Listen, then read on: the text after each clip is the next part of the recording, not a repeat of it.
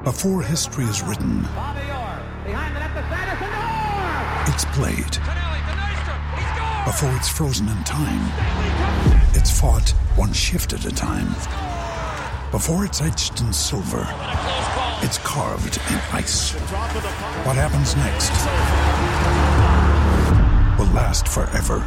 The Stanley Cup Final on ABC and ESPN Plus begins Saturday. Another day is here, and you're ready for it. What to wear? Check. Breakfast, lunch, and dinner? Check. Planning for what's next and how to save for it? That's where Bank of America can help. For your financial to-dos, Bank of America has experts ready to help get you closer to your goals.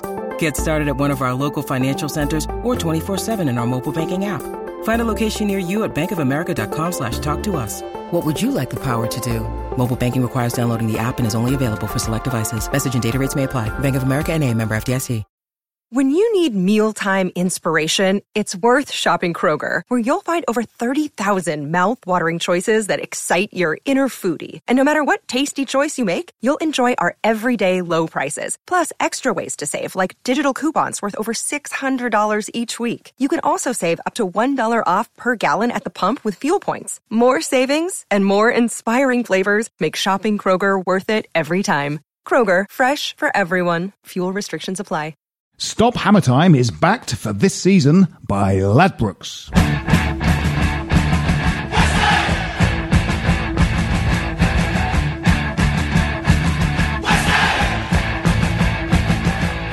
Hello and welcome to Stop Hammer Time. And it's Start Hammer Times. We start the new season with a mood of tentative optimism this year, the likes of which haven't been seen for many, many years.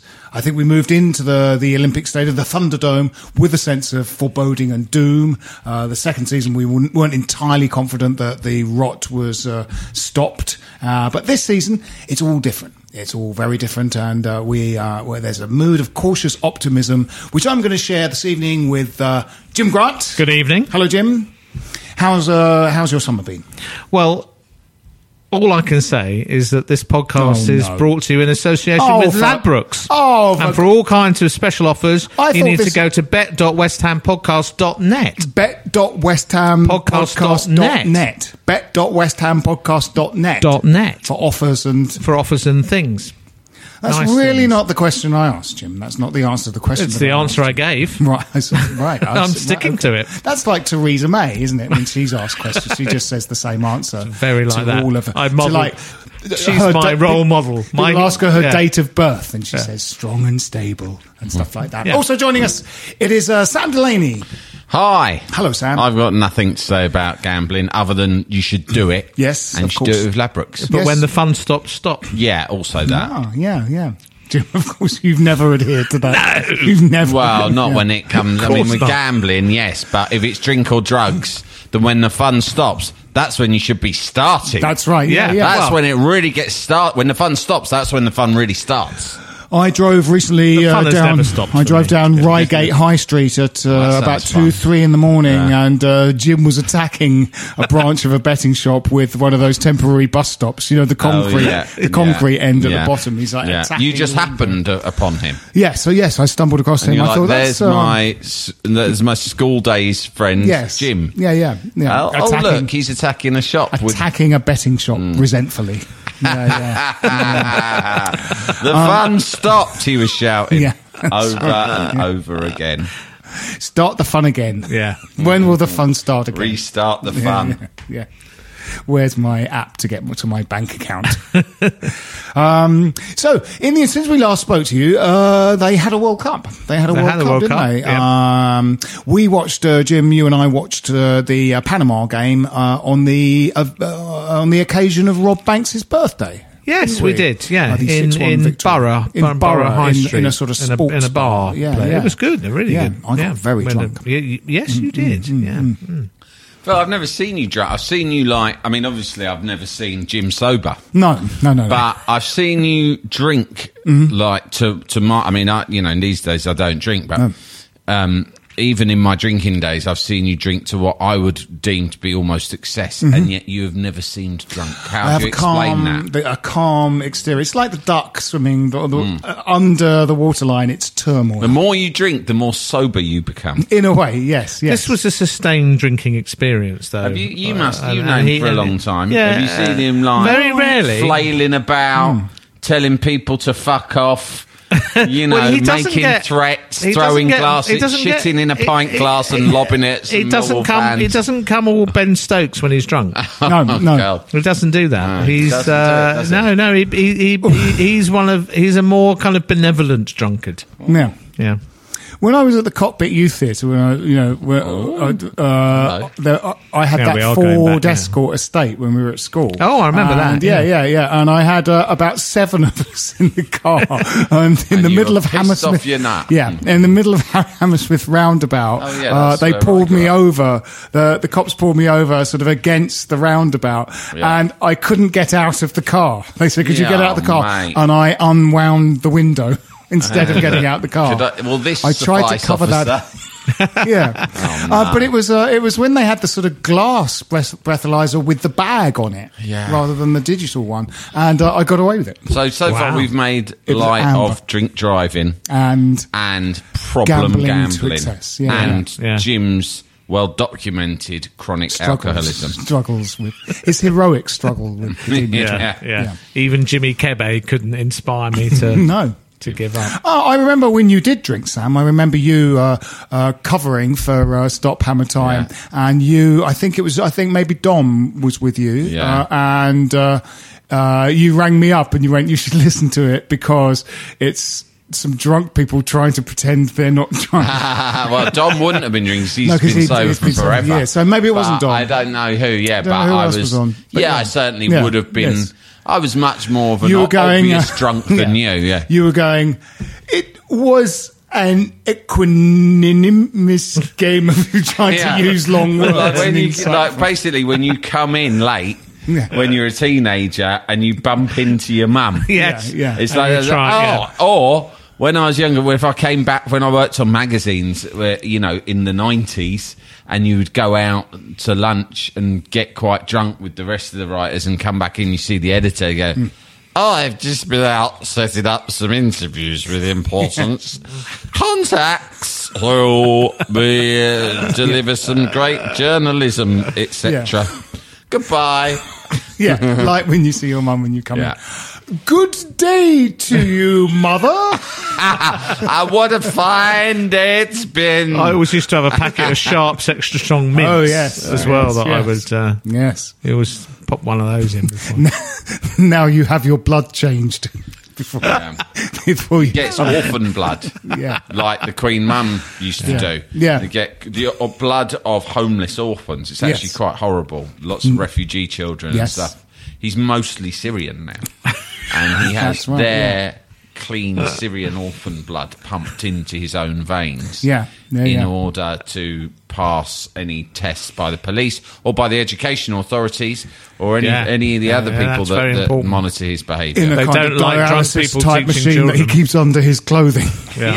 Like Tony Stark's Iron Man sort of chest device that keeps him alive. Jim's got a thing. Gone to protect himself from any, being caught out as a chronic drinker. It's remarkable. He's invested in his own technology to confound the authorities. Again Works. and again. Yep. Eventually, I can't say the day is not far off when we see Cyborg Jim. I've seen him in his robot gear down at Dover, waiting for those Syrian orphans to get off the boat, paying them 10 bob for a pint of their blood. Yes. Anyway, so there was a World Cup. What did we make of the World Cup? I enjoyed the World Cup. I thought it was fantastic. I thought it was good. It was blinding. Lots of great games. It was one of the best World Cups in ages. All of the games were all right. Definitely. All of the games were okay, weren't they? I enjoyed every game. I didn't watch every game, but I watched a load of them, and I enjoyed every one I watched. There were some fantastic games, some great goals, some really great games in a variety of entertainment in terms of the games. Like Germany, Sweden, which in a way was like a kind of dour match. Oh yeah, that was gripping for the kind of whole narrative that was. What about Germany, Korea? Oh, yeah. That was great, wasn't it? Yeah. Yes, I mean, yes. Neuer's giving the ball away, and then the playing rush goalie. Yes, yeah. And and some heroic kind of failures, weren't there? I mean, Japan against Belgium, that was a heroic. They were brilliant. Yeah, weren't they, what a game. That was a fantastic match. Yeah. Belgium were and great, that group was they? tight, wasn't it? Because it was Senegal or Japan, wasn't it? In fact, they both went down. They both didn't get through. Were they in the same group? Senegal and Japan in the same group? No, Japan got into the knockout stages. Oh yeah, that's right. Yeah, maybe at the expense of Senegal. Then it was It was very tight, wasn't it? And of course, because that game against Belgium was the round of 16 game, I think, wasn't it? Yes, yes. Yeah. And we were right. It's sort of interesting because people were quite a little bit sneery about it, saying every time we played a good team, we lost. Yeah, But then again, what we did do was we won our first game, which took a huge amount of pressure off. Then, when we used to play San Marino, everyone had beaten them 11-0 and we'd sort of beat them 3-1 or something. But we absolutely battered them. It was 6-1. And we battered them, absolutely. That was great. The thing is about football, I think, is that you want to see your team win and score goals. And it really doesn't matter, who you... it's just irrelevant to me. Do you know what? I like watching goals. Yeah. And the team I'm backing scoring them and winning games. And England went to the World Cup semi-final. The afternoon after we beat Sweden to get to it, we comfortably eased past Sweden, by the way. A team who are never easy to beat for anyone. No. We eased past them. It was comfortable. When we still had something in the tank. And that afternoon, I was with my best mate, and we were out down the park and watched it together with our kids, kicking the ball around. We kept just looking at each other and thinking, we're in the fucking World Cup semi-final. Yeah, absolutely. We're in a World Cup semi-final. People of our generation remember Italia 90 as one of the greatest footballing moments in our lives. Yes. They're golden memories. It was. And for all of us, people of a certain age, you talk about Italia 90, you go misty-eyed. Why? Because we got to the World Cup semi-final. We did it again this year. Yeah. And I couldn't care less who we beat. Back then, we went past Cameroon and a very average Belgian side. Do you know what I mean? We actually didn't have a particularly good game until the semi-final. You need a bit of luck in a tournament. You need to, you aren't going to be, for years and years and years we've sort of watched Germany out, just seem to have, not play all that well at times and get through. I mean, it's a myth that teams romp.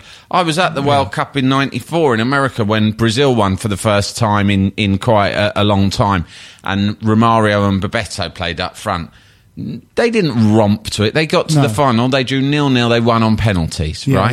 Yeah. West Germany in 1990, they were, they were commonly regarded. They were probably the best team that year, but England bettered them in the semi-final. They got lucky against England because we were the better side. You knew we would be a sort of fading Argentina in that final. England West Germany was as it were should have been the final. I can think of one, and it was before I was born. One example of a team that was imperious from beginning to end, and that was probably Brazil in 1970. Right? Not England in 66. No. Not France in 98 when they didn't even have a centre forward. They all had fantastic players and memorable games, but no one just sweeps the board from beginning to end. Not Maradona in 86. Maradona in 86 got past England again with some good fortune. So I think, I honestly don't understand anyone who watches football and then looks for reasons afterwards, after something that was self-evidently success, and looks for reasons to not be happy. Yeah. For me, reaching a semi-final, if football was just about winning every tournament, then why would any of us bother? Obviously as West Ham fans we've said that, but it's like, you have your own success goals, and I would say getting to the semi-final for us is as good as winning it would be if you're a German or a Brazilian. And I would say that the sort of, the other side of the coin, when people sort of say, we weren't actually very good whenever we played a good team, we got easily beaten, was that we got to the semi-final of the World Cup with a couple of players sort of underperforming. Dele Alli sort of didn't really set the world on fire. Harry Kane didn't have a fantastic tournament, really. We could have actually... Golden boot, though. Yeah, we could have, but you know what it is. One came off his arse. Yeah. Penalties. But Sturridge was disappointing. Up until the Colombia game. Yeah. And I thought he played well in the Colombia game. He was great in the Colombia game. I thought he was actually possibly our worst player in the semi-final. Yeah. But we still got to the semi-final. But he was playing almost like a different role by then, wasn't he? He was much deeper, and Sterling was further forward. So, I mean, if everyone was actually possibly playing at their absolute best, we might have got past Croatia. The point is, it was a great World Cup, and England went from being... we'd all given up on England. Yeah. Everyone had. I don't know.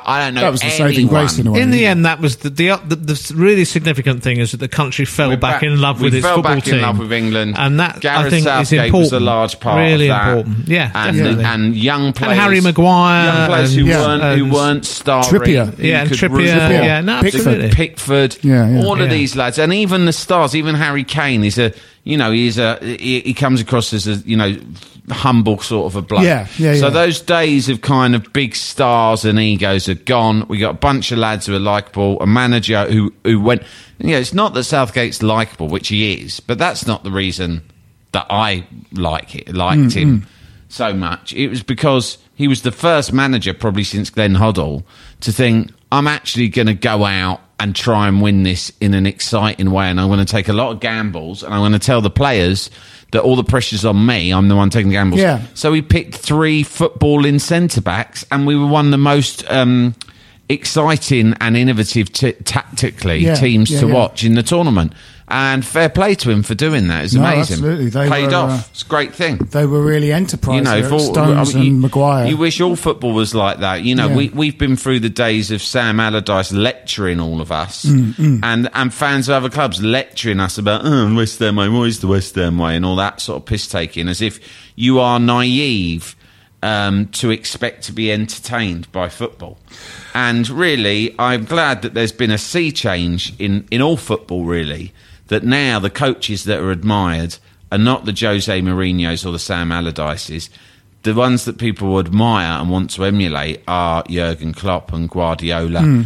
And now you've got people like Gareth Southgate, a young English coach, doing it, and hopefully West Ham will do it, because someone's remembered, listen, if Sky are going to carry on paying billions for the rights to this game, and we're going to carry on filling out these stadiums as well, then we have to remember this is an entertainment business. Oh, absolutely. I've said this sort of time and time again, but the very first game in the Thunderdome, that Europa League game, no one could go out of our group except me, so I sat there on my own. And it was really evident that it didn't have to be step-overs and flicks. It just had to be enterprising football where you're trying to beat the other team by scoring more goals than them. Otherwise, there will just be silence in this massive stadia. If we're going to be a team that plays in a massive stadium, it doesn't have to be everything's flicks and everything's scissor kicks and stuff. It's just enterprising. It's just going out to try and win a game. Yeah. It's simple as that. It doesn't have to be... I'm reading a great book about Brian Clough at the moment. It's an old book, but it's a classic called Provided You Don't Try to Kiss Me, right? And it's about his time at Forest. And Brian Clough's great Forest and Derby teams, his management style, he would go crazy if someone tried a flick. He was anti all of that stuff. He didn't like any extravagance or fancy dannery or anything like that, because his whole thing was... get the ball and pass the way you are facing when you receive it. He wouldn't have even wanted a reverse pass or anything like that. And yet his teams were exciting to watch, right? Because they played good sim football. And the thing is, it's just about your intent, isn't it? You want to see a team go out and attempt to win. Go for it. And Allardyce and Moyes to an extent tried to tell fans that they were stupid and naive to expect that sort of thing. And now we've got a manager who has always played attacking football, doesn't seem to know any other way, and has invested, and you'll see here that I am surreptitiously trying to steer us onto the subject of West Ham. We are about an hour and a half into the podcast, but fuck it, I'm going to do it, right? He is a Pellegrini is a manager with a reputation for attacking football who has gone out and signed a bunch of players who, if it was me at the beginning of the season, I'd be thinking, well, what we need to invest in is steely central midfielders. And I think a lot of fans would agree with that. Yeah. If you asked West Ham, what do West Ham need? I said, well, we've got good attackers. We've actually got some decent defenders. What we really need is some right, hard-tackling, solid bastards in midfield. Pellegrini's come in, and he's just signed wingers. Yeah. Right? Yeah. Wingers, crafty central midfielder, England's most talented, gifted technical central midfielder, and a lightning quick attacking fullback who, according to my Fulham sources, is one of those fantastic fullbacks who doesn't really bother defending much because he's only intent when he gets the ball to go forward. Yeah. So you think this is magnificent. This is proper West Ham stuff. Yes. Yeah. Now, talking of management styles, before we get into that, we've got into it, mate. We've got into it. You can't stop it. This is part of it. You are going to stop it. All right. This is part of it. This is in it. It's part of it. You said before we start it, we've started it. That's all I'm saying. We've parked the bus, but we've parked it with the brakes off. We're pausing it so that it rolls while we're on the subject. Yeah. Because I thought he was going to reverse back to that time he got nicked at Hammersmith roundabout for a minute. Yeah. Why don't you pair of fuckwits do the podcast? All the time he took the bottom off the car in Plumstead. We drove down the bottom of the car. Yeah. Now, as you know, all modern football training grounds are equipped with state-of-the-art technology and staff, physical staff and nutrition staff and all that, but all grounds have a stenographer now, like in the courts, who it's basically record the events of the day. And it was interesting because today is August the 7th, and I found a transcript from the stenographer from August the 7th, 2017. A year ago. So it's just a brief snatch. It says, West Ham training ground, first team talk. Slaven Bilic. Lads, we really struggled last season. This year we must hit the ground running. Players murmur in agreement. Bilic, when the 2017-18 season starts sometime around next month, players look quizzically at each other. We must come flying out of the traps. Let's use this next 5 to 6 weeks. Players refer to iPhones, begin counting on fingers, look at wall planner, ring relatives to ask what the date is. Bilic, we have to get match sharp. And how do we get match sharp? Mark Noble raised his hand. Bilic, by resting. Mark Noble lowers hand. Resting like your life depends on it. Some of you have had operations and have barely kicked a ball this year. But don't worry, it's like riding a bike. You never forget. Bilic picks football up, starts ball juggling. Ball flies out of open window, causes car crash. Bilic's hip detaches from socket. Bilic falls over, pulls down desk, lamp, and Andy Carroll. Andy Carroll breaks.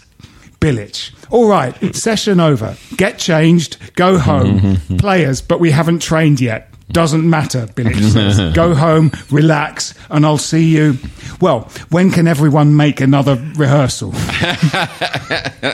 And that's that's transcript. Different times. Things change quickly, don't they? So a year later, it's all different. Not that it means anything, but we've sort of won a lot of the pre-season games. Yeah, well, last time we did that was under Avram Grant, of course. So you mustn't read anything into results. But I've watched quite a few of them on various sort of YouTube-y stream things, and I think we've played quite well in some of the games. The game against Mainz, where it ended level and there was the penalty shootout, I thought we played some really good football. I didn't see it. I saw bits and pieces. I saw some. We were a bit dodgy against Ipswich. I saw some against Ipswich, some against Villa.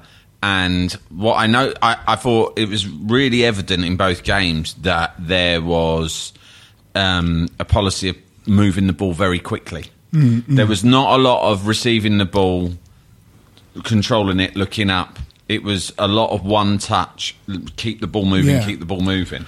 And that was quite different from what we've seen in and that involves a lot of movement off the ball. A lot of movement. I think there's been a lot of emphasis on fitness in the early part of the which is fantastic compared to last season. Yes, and it looks like we've got the players to do it. I mean, you've got to say. I mean, I've made a little list here, but the first thing was, people have been saying it's all going to be last minute because of the World Cup. But the first statement of intent was when I think everyone was saying if Fulham fail to come up, it's just going to be like there'll be a queue outside their ground for definitely that Sessegnon guy, that captain, Kearney, Tom Kearney, and the right back. Everyone went the right back, and I was thinking, oh shit, we need a right back. And then they came up, they beat Villa and came up, and you thought, oh well, that's all off then. He'll either stay with Fulham or someone big will come in for him. But we bought him anyway, and that was great. I think the deal was done. I mean, from what I've heard, that there was a deal done because there's a relationship with the agent, and it was done right back long before the end of the season. He'd made the commitment that he was going to come to West Ham. Was he out of contract? Was his contract coming to an end? Yes, it was. He was going to leave whatever, and we'd sort of already done the deal. Yeah. So that was great. I mean, we got Pellegrini. That was the first big thing. Yes, I suppose it was. And then very quickly get Fredericks. I'm just reminded that we have to take a quick break, so we'll be back after this message.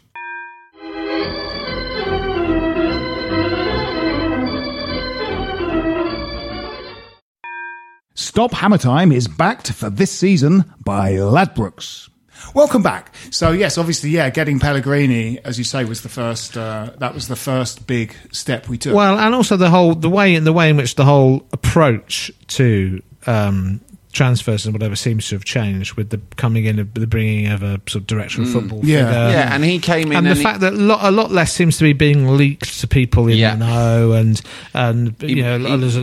there's a sort of sense in which the whole thing has become more professional and more purposeful. I think really. They've stepped back, which is what is the key to this season. I mean, everything's in place for us to have a good season. Everything, and the most important part of that is the manager. But the most important thing of stepping back from everything, really, from PR, from team affairs, from transfer matters, stepping back because, it's been all about them since they arrived at the club.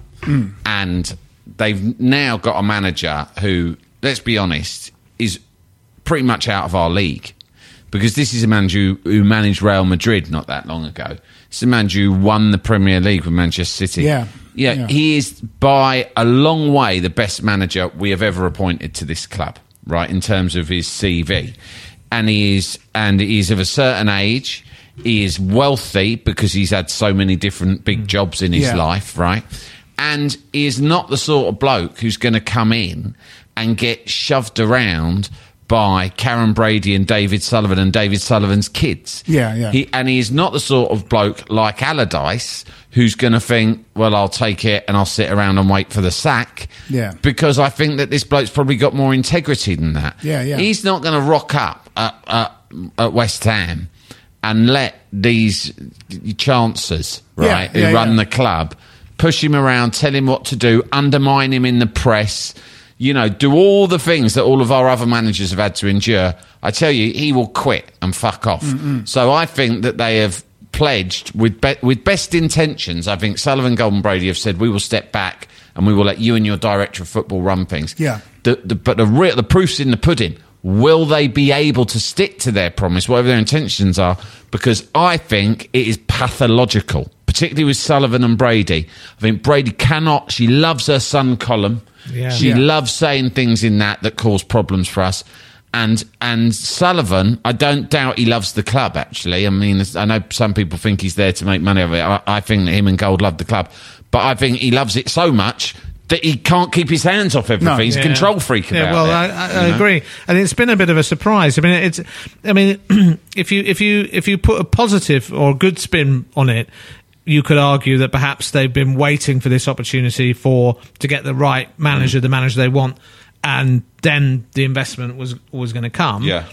But I think a lot of people feel that they've been bounced into this by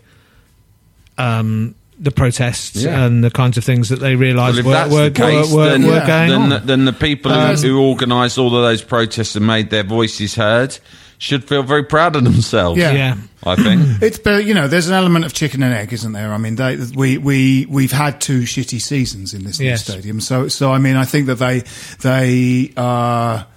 they've been on the defensive, so they've got involved. They've stepped in and they've commented and they've said things in the press because the team's playing shit. They had to do something, right, to appease the fans and think, if not, there is not much incentive to turn up to this stadium. Do you know? No, absolutely. It's a horrible day out. It's a shit place, right? It is it is so far removed from what we were used to at Upton Park. But we don't care. It will become a good place to be. And the atmosphere is good when the team are playing well. When the team plays well, it is. So I'm not saying, it's got no atmosphere. But I'm saying, I don't love dragging myself over there and walking across miles and miles of, kind of soulless concrete concourse, right, to get into this ground. It's not like walking down Green Street with the smells and the atmosphere. Yeah. So they had to give us something. Yeah. And so they realised that, because they thought, if not, people are going to stop turning up at this place, right? But what they gave us actually is way beyond. They've over-delivered, because they got a manager who is way beyond what I would have dreamt we would have ever appointed. And then they went out and bought, not just, we would have been, if they'd bought someone like Felipe Anderson, or even not him, even if they'd bought Yarmolenko and they'd brought in Wilshere, we'd all be going, fucking hell, good work. It'd be like last year, we were all happy at this stage because they'd signed Arnautovic and Hernandez, and we'd be like, good work. But they didn't stop. They got in all of these top-class players. They're spending tens of millions of pounds, and the manager. They've over-delivered. I thought one thing that was interesting was because they signed Fredericks, Diop and Fabianski quite early, and I was thinking, okay, great, let's midfielders and attacking players. But they were still in the market for more defenders, and I'm kind of going, oh, come on, don't. I hope this isn't an oversimplistic sort of mindset that's going, we shipped lots of goals last season, that's the defence's fault, we should get all new defenders, because it wasn't, it was the midfield's fault. But then it became sort of apparent that Reed was not going to take any part for a long time. And you're going, oh shit, so we do need another centre. And that seemed like Collins and Font have gone. Yeah, and that seemed like genuinely good forward planning, because because we do have possibly still have a massive problem in midfield, and I was going, I don't think you should devote this amount of time to defenders. But when it becomes apparent that one of the players it seems we have, we don't have, which is Reed. This guy is a great coach, right? And he's looked at, I remember he said when he signed, because, the story is supposed to be that he did a deal not long after January, the appointment of Moyes, and he knew he was coming, and he'd watched all of our games. And he's looked, this is a really experienced coach, he's looked at it and he's made his own assessment. Now, we all agree, and most West Ham fans did, that we were soft in midfield. A lot of it was that there wasn't much tactical discipline. You had people like Chiarte just wouldn't hold a position and stuff. But he's come in. At City, he played 4-1, 4-1-2-3. Right, so there was always one player that sat. I mean, I guess it would have been Fernandinho even then. He sometimes played with 2 sitters, and then two attacking midfielders. Right. Well, what is and then width from the width, and they tucked in, and then you got width from the fullbacks. But he's identified Rice clearly, and I suspect that he'd identified Rice before he'd even arrived. He'd watched Rice, and I think he arrived saying, right, we do need a new central midfielder. The good news is we've already got one, and it's Declan Rice, and that's why I want to play him. And that's why he's gone out and signed extra centre-backs, because I think he clearly, and you've seen from the pre-season friendlies, that Rice is his man. He's playing in midfield, Yeah. But a big weight on that young man's shoulders, I think. Do you think that he will, be the I right think man in that position? Potentially, but I think it's a big weight on his shoulders to be the main man there for the whole season. And I think some way, either on loan or somehow there will be another player coming in that position before he's the not a sort closes. of visionary passer, Declan Rice. He's kind of, reminded me a lot of Winston Reid in a way, in that he had all the defensive qualities of Winston Reid, but can't really sort of pass. Don't they want to give him the ball and let him lay the ball off, much the same way as Henderson did for England, or the best example ever, really, for us and for England is Michael Carrick. Yeah, the way that but they really are ball players, though. They are really good passers of the ball. But a lot of the time, Carrick just turned the ball over. Yeah. He can, he's got it in his locker to play a long pass. Yeah. But a lot of times, you get the ball, you look up, you pass it simplistically. But it's also about positioning and intercepting and breaking up play. Rice is not going to be a Kante type kind of terrier tackler. He's going to sit there. He's going to sit there, occupy that space. A bit like break play up, intercept a bit like Dyer does for Spurs. More like that, and that's a good parallel because he was a centre back. Eric Dyer still plays centre backs on the Spurs. More like similar type of player. Yeah, I think so. Sits there. He doesn't run around doing slide and then tackles you'll presumably and putting the boot in. Noble and Wilshere. Ahead of him. I mean, Noble in a team which has got movement and pace ahead of him is a different player. Is a we've seen that from time to time when you put him in the Noble in the team when Payet and Lanzini were doing this. He was a key member. He was brilliant in that team, and I think he's been fantastic in these season friendlies. His energy and the way he gets about the pitch and he got a good vote of confidence from the new manager. He's going to be. He said straight away, he's our captain. Yeah, because I was going into the season thinking you got to give the armband to Arnautovic. He's perfect captain material in the same mould as Dix and Di Canio. A talisman captain to me is like a classic West Ham captain because he's like a madman. Who loves it, and he's the one who gets the crowd going, and he's our best player. And I think he will remain our best player. With these last season, how many goals did he score, Jim? Like I don't know, but it was 11. About 11, right? But he only really got going halfway through the season when he got moved in, right? And we were struggling. And he scored 11. He scored in almost all of the pre-season games. Now, the thing is, he is now playing in an attacking side with Wilshere behind him, right, who can unpick a defence, and two electrifying wingers, plus two attacking fullbacks. He's something like 50-1 to be the top scorer in the Premier League. I don't know what Ladbrokes are offering on that, and I must say this is not a sponsored item.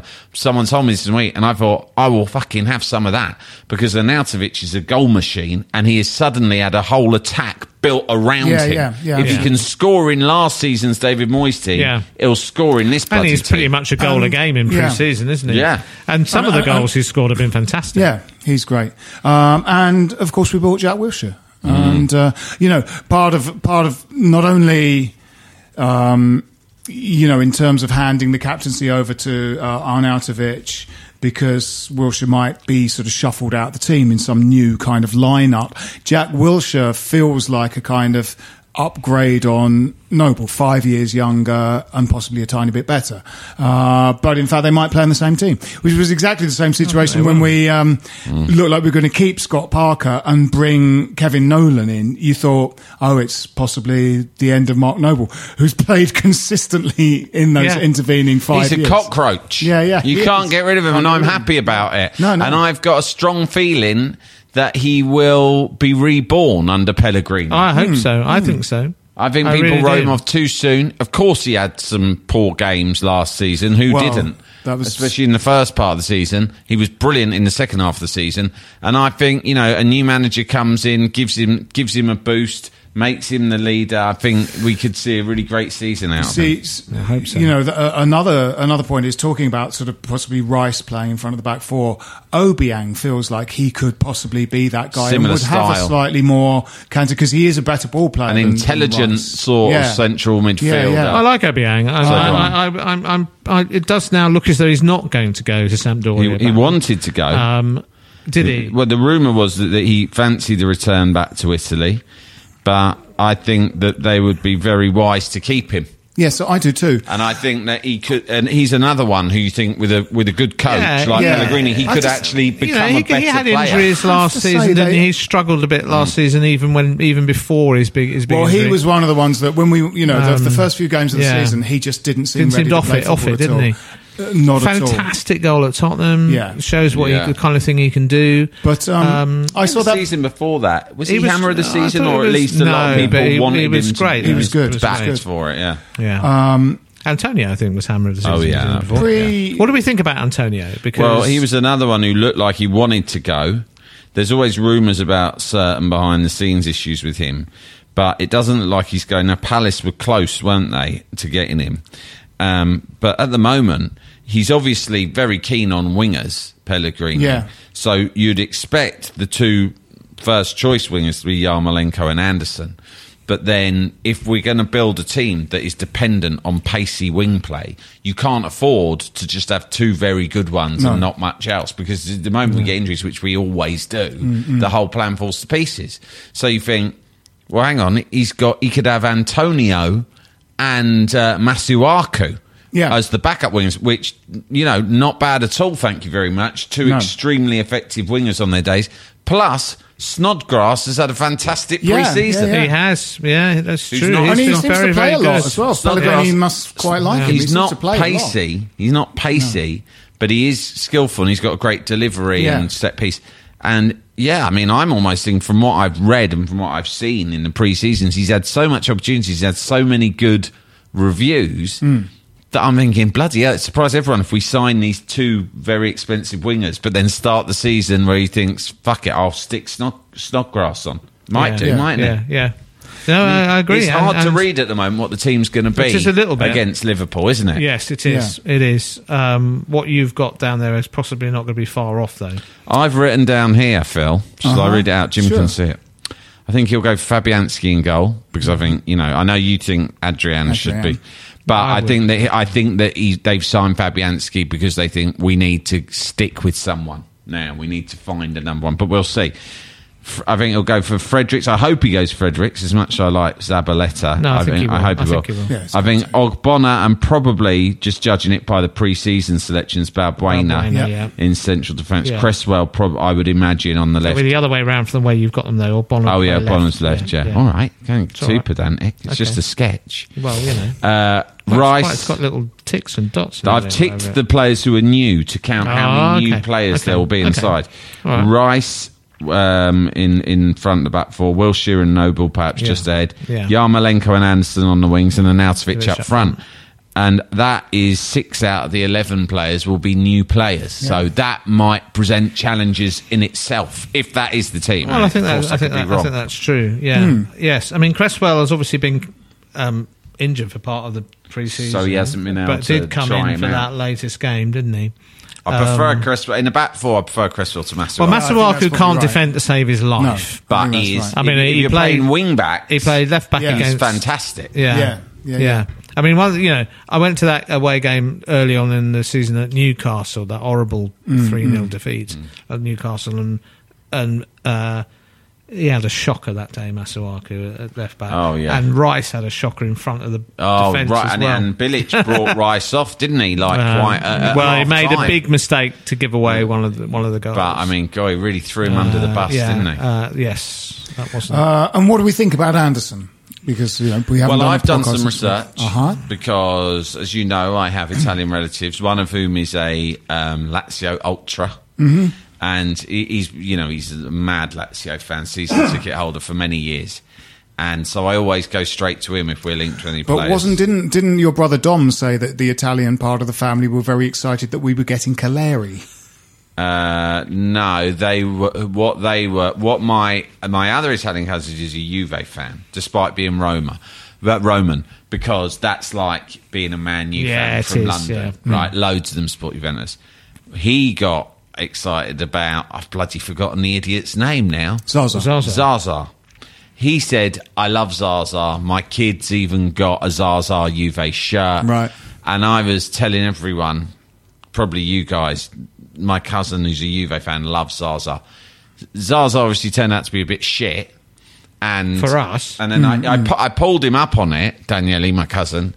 And I discovered that he loved him more in a kind of a... carnal way. Yeah, in a sort of a Samassi Abu way. Right. You know, like where we've got strikers who we love. Or like, like Carlton Cole. Yeah, we love Carlton Cole. We love Carlton Cole. Yeah. Carlton Cole is not a world-beating striker. No. And I hadn't dug deep enough. No. All right. Okay. I hadn't so this time unleashed my renowned journalistic rigour. No. I've been casual. So you've dug deeper with Anderson. I've dug deeper, and I've asked many questions about Anderson. Many. And I've been told that the bad thing about him is his consistency. Right. Because like the season before last, he had a wonderful season where he was on fire and scored in 10 consecutive games, and a lot of other clubs were being linked with him, very big clubs, and they just thought he was like, he was their Mohamed Salah. Because obviously Salah was playing for Roma at the time, they're mortal rivals. And then he was injured, came back, and then was in and out the side because he's inconsistent. But he said they both said actually, he's a wonderful player, and with the right coach like Pellegrini, he could become extremely good. I was like, hang on a minute, mate. For 40 million quid, I want him to be extremely good right away. Yeah. But they said, no, he's definitely worth 40 million. The best thing I've seen out of him so far was his reverse pass, I think, against Villa, which set Masuaku down the wing. Found Arnautovic's goal. Exactly. A great goal created by Anderson, and Yeah. that made me excited. That goal was a thing of beauty. That was really lovely. Antonio's goal was classic Antonio, wasn't it? Yeah, it was just trundled picks through. up the ball, sort of started slightly aimlessly, bumped into another player, but got the ball from a kind of ricochet, and then ended with a great finish. It's a bit like it's a knockout, isn't it? Yeah. When Anderson, when Antonio gets the ball. He's, one of those in your squad is quite good. I think sort of Antonio off the bench and stuff like that. He's got electric pace and power. I mean, Though he seemed to sort of mysteriously, that game last season early on when he was brought on, wasn't he? When he passed to Tompkins. And Palace went up the other end. What was going on there? The other end. But he looked exhausted. Yeah. And he has weird fitness stuff. Because do you remember we saw him... He's too muscly. Yeah, that's right. He's too muscly. Yeah. I think when he gets injured, he goes to the gym. And it creates more injury risk. Yeah, I think that's right. He is too muscular. He looks like Apollo Creed. He does, yeah. I think that's right. I think they do. He is quick. When Ashton was sort of in his kind of sort of dotage at the age of 25 and was struggling to try and get back into the team, there was a time he came back and he had a kind of run in the team and he was really muscly and big and he was painfully slow. Yeah. Then he got injured again and he came back and he was really lean. Yeah. And he became a different player. He could play for 90 minutes, like he's still running around in like the 85th minute. And you're going, is this the same Dean Ashton, the one that could barely get up and down the pitch? And Antonio... But he's looked all right he's looked okay in pre-season. So, maybe this arrival of this manager, they all want to play for this big star manager. So. And they've got to force their way into the team. The one thing that he's added, a lot of these players, Yarmolenko, Anderson, Fredericks, he's added Diop as well as a defender. Yeah, he's added pace. The team has been crying out for pace. Exactly. Not just cover in front of the defence. This is an area we've been concerned about, but also pace on the counter attack. We've had some good technical players on the counter attack, but we've lacked we get the ball. We win the ball. Where you watch other teams, you watch a Chelsea or an Arsenal, and they kind of spring forward at pace. Yeah. We've been kind of ponderous and plodding. The Premier League. Now we're quick. It doesn't matter how good your players are technically. Like you're in the Premier League, teams are going to stop you quite easy. You need something extra special to score against teams. And you're exactly right, Jim. It's like even when Payet was there, we had players who would get it, stop, cut back, come inside, look up. No, that's one of Noble's flaws as a player, is that he will turn, and then he will turn again, and he'll look for the pass, and he needs movement. He needs willing runners around him. And again, my theory is that Pellegrini was looking at our games, knowing he was coming, and he knows what it takes to win the league in this country, and he thought the first thing you need to do in the Premier League is make sure you have got electric pace. Yeah. Because especially if you're not one of the top teams, you've got the only chance you got is to be able to counter attack people really quick. Our good final season at the Boleyn. Payet obviously had a huge amount to do with it, but Cresswell and Jenkinson. Yeah. Jenkinson was just bombing up that wing. Again, he was someone who had a lot of defensive frailties. But I think Fredericks is going to be better. Yeah, that's right. I think Fredericks is going to be better. I've got a good feeling about him, and I was thinking the other day I wouldn't be surprised to see Fredericks in the England squad by Christmas. And then I thought to myself, bloody hell, he came from Spurs, who also had Walker and Trippier at the same time, all in the same bloody position. Yeah, Trippier couldn't get in the team. Yeah.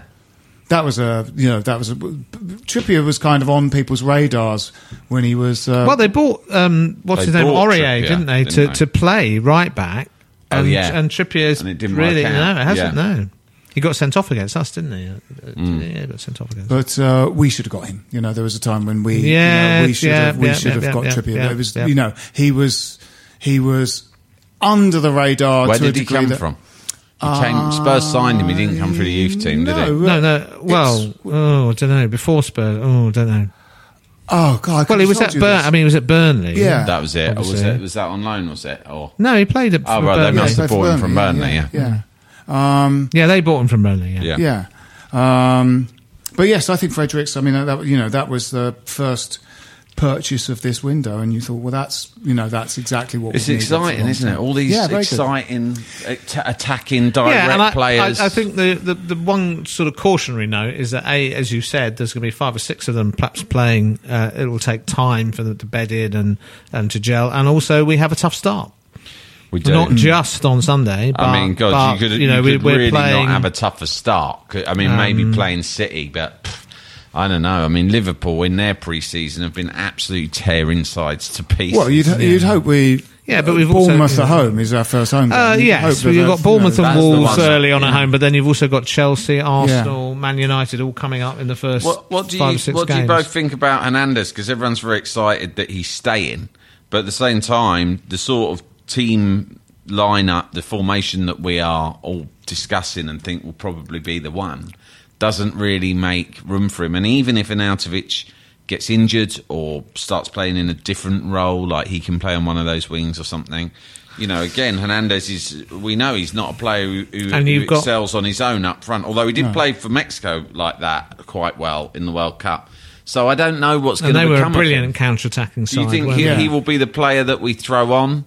Like when we need a goal rather than a starter. That's what he was at Man United. He was a bit of a super sub there, wasn't he? But do you think that he thinks, that was Man United? At West Ham, I expect to be first on the team sheet. Yeah. I think Pellegrini will rotate. Well, he's got the. And I think that don't forget we've possibly got Perez coming in as well. Yes. I think. Well, he played in the last game. I don't know whether that's significant or not. He did play them both, didn't he? I mean, I think if he can switch inside of the game to, we're speculating as to his, one player screening the back four. Yes. If he switches to a flat 4-4-2, yes, you could have Arnautovic and Hernandez up front. Maybe in some of the home games, and you'd have.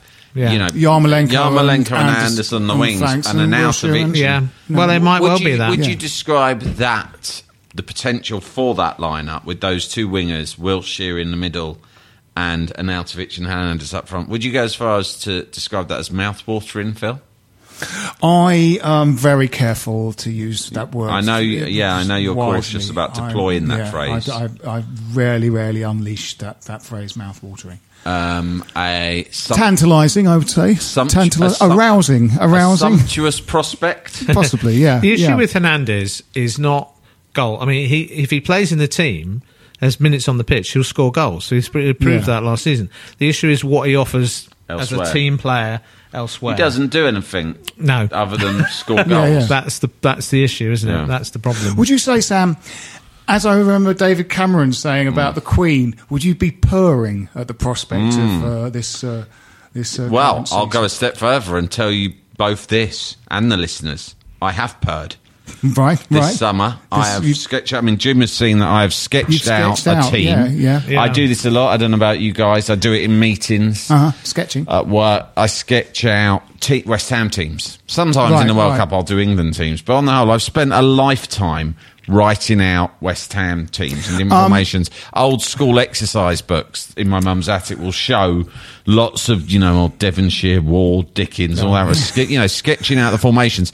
And I did sketch out the formation that we've just discussed earlier this summer, and my wife and children came home from the shops and found me purring and grooming myself like a cat. In that manner where they lick their paw and then rub it in one smooth motion over their head. That's what I was doing. They said, what are you doing? Then they looked, and on a piece of paper I just had Arnautovic and Hernandez written next to each other. Did you at any time lick your genitals and anus in the fashion that a cat does when it looks like it's playing the cello? I put one leg up in the air. It was then made a sawing motion with your face. And I licked, across. And I licked, and I licked. Generally. And in the end, my wife was like, Sam, what are you doing? And I just read out the team sheet to her that I had sketched, and she seemed to understand and left the room. Did you? And I carried on licking. When you read out the team sheet, did you put on a 70s soul instrumental and read it along in a... It went like this. Ba-da, ba-da, bow, bow, bow, bow, bow, bow. Oh, yeah. Fabianski and goal. Ba-da, ba-da, bow. It was like that. I would have liked her to have become more aroused. She didn't. She left the room. But I think I'd made my point. She puts up with a lot, Mrs. Delaney. I'd made my point. Yeah, I think so. So I suppose it just remains for us to predict the score up at Liverpool. Jim, you're going? Yes. I'm going? Yes. Sam, you might go? Well, yeah, it's an outside chance.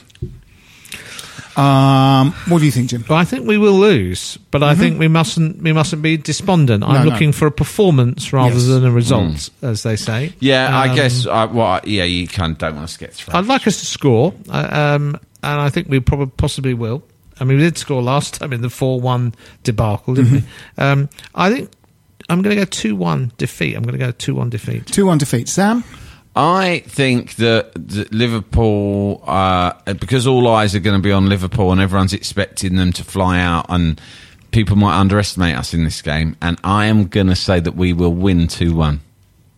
I'm also going to say that we'll win. I think I'm going to say 2-3. Whoa! Yeah. I think it could be like the Spurs game, where the Spurs Cup game last season, where they go in thinking we're crushing them, and we come out, and like a run chase, we get the two back, and we then run score out a third. and get the whole stadium purring. The whole stadium will be salivating. The whole of the cop, mark my words, the whole of the cop will be licking their bum holes by 5 o'clock this Sunday.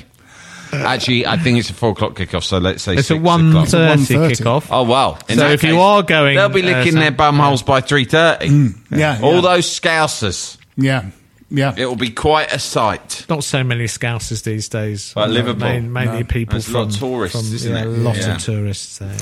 Well, I think on that positive note of arousal, optimism, purring, and groinal hygiene,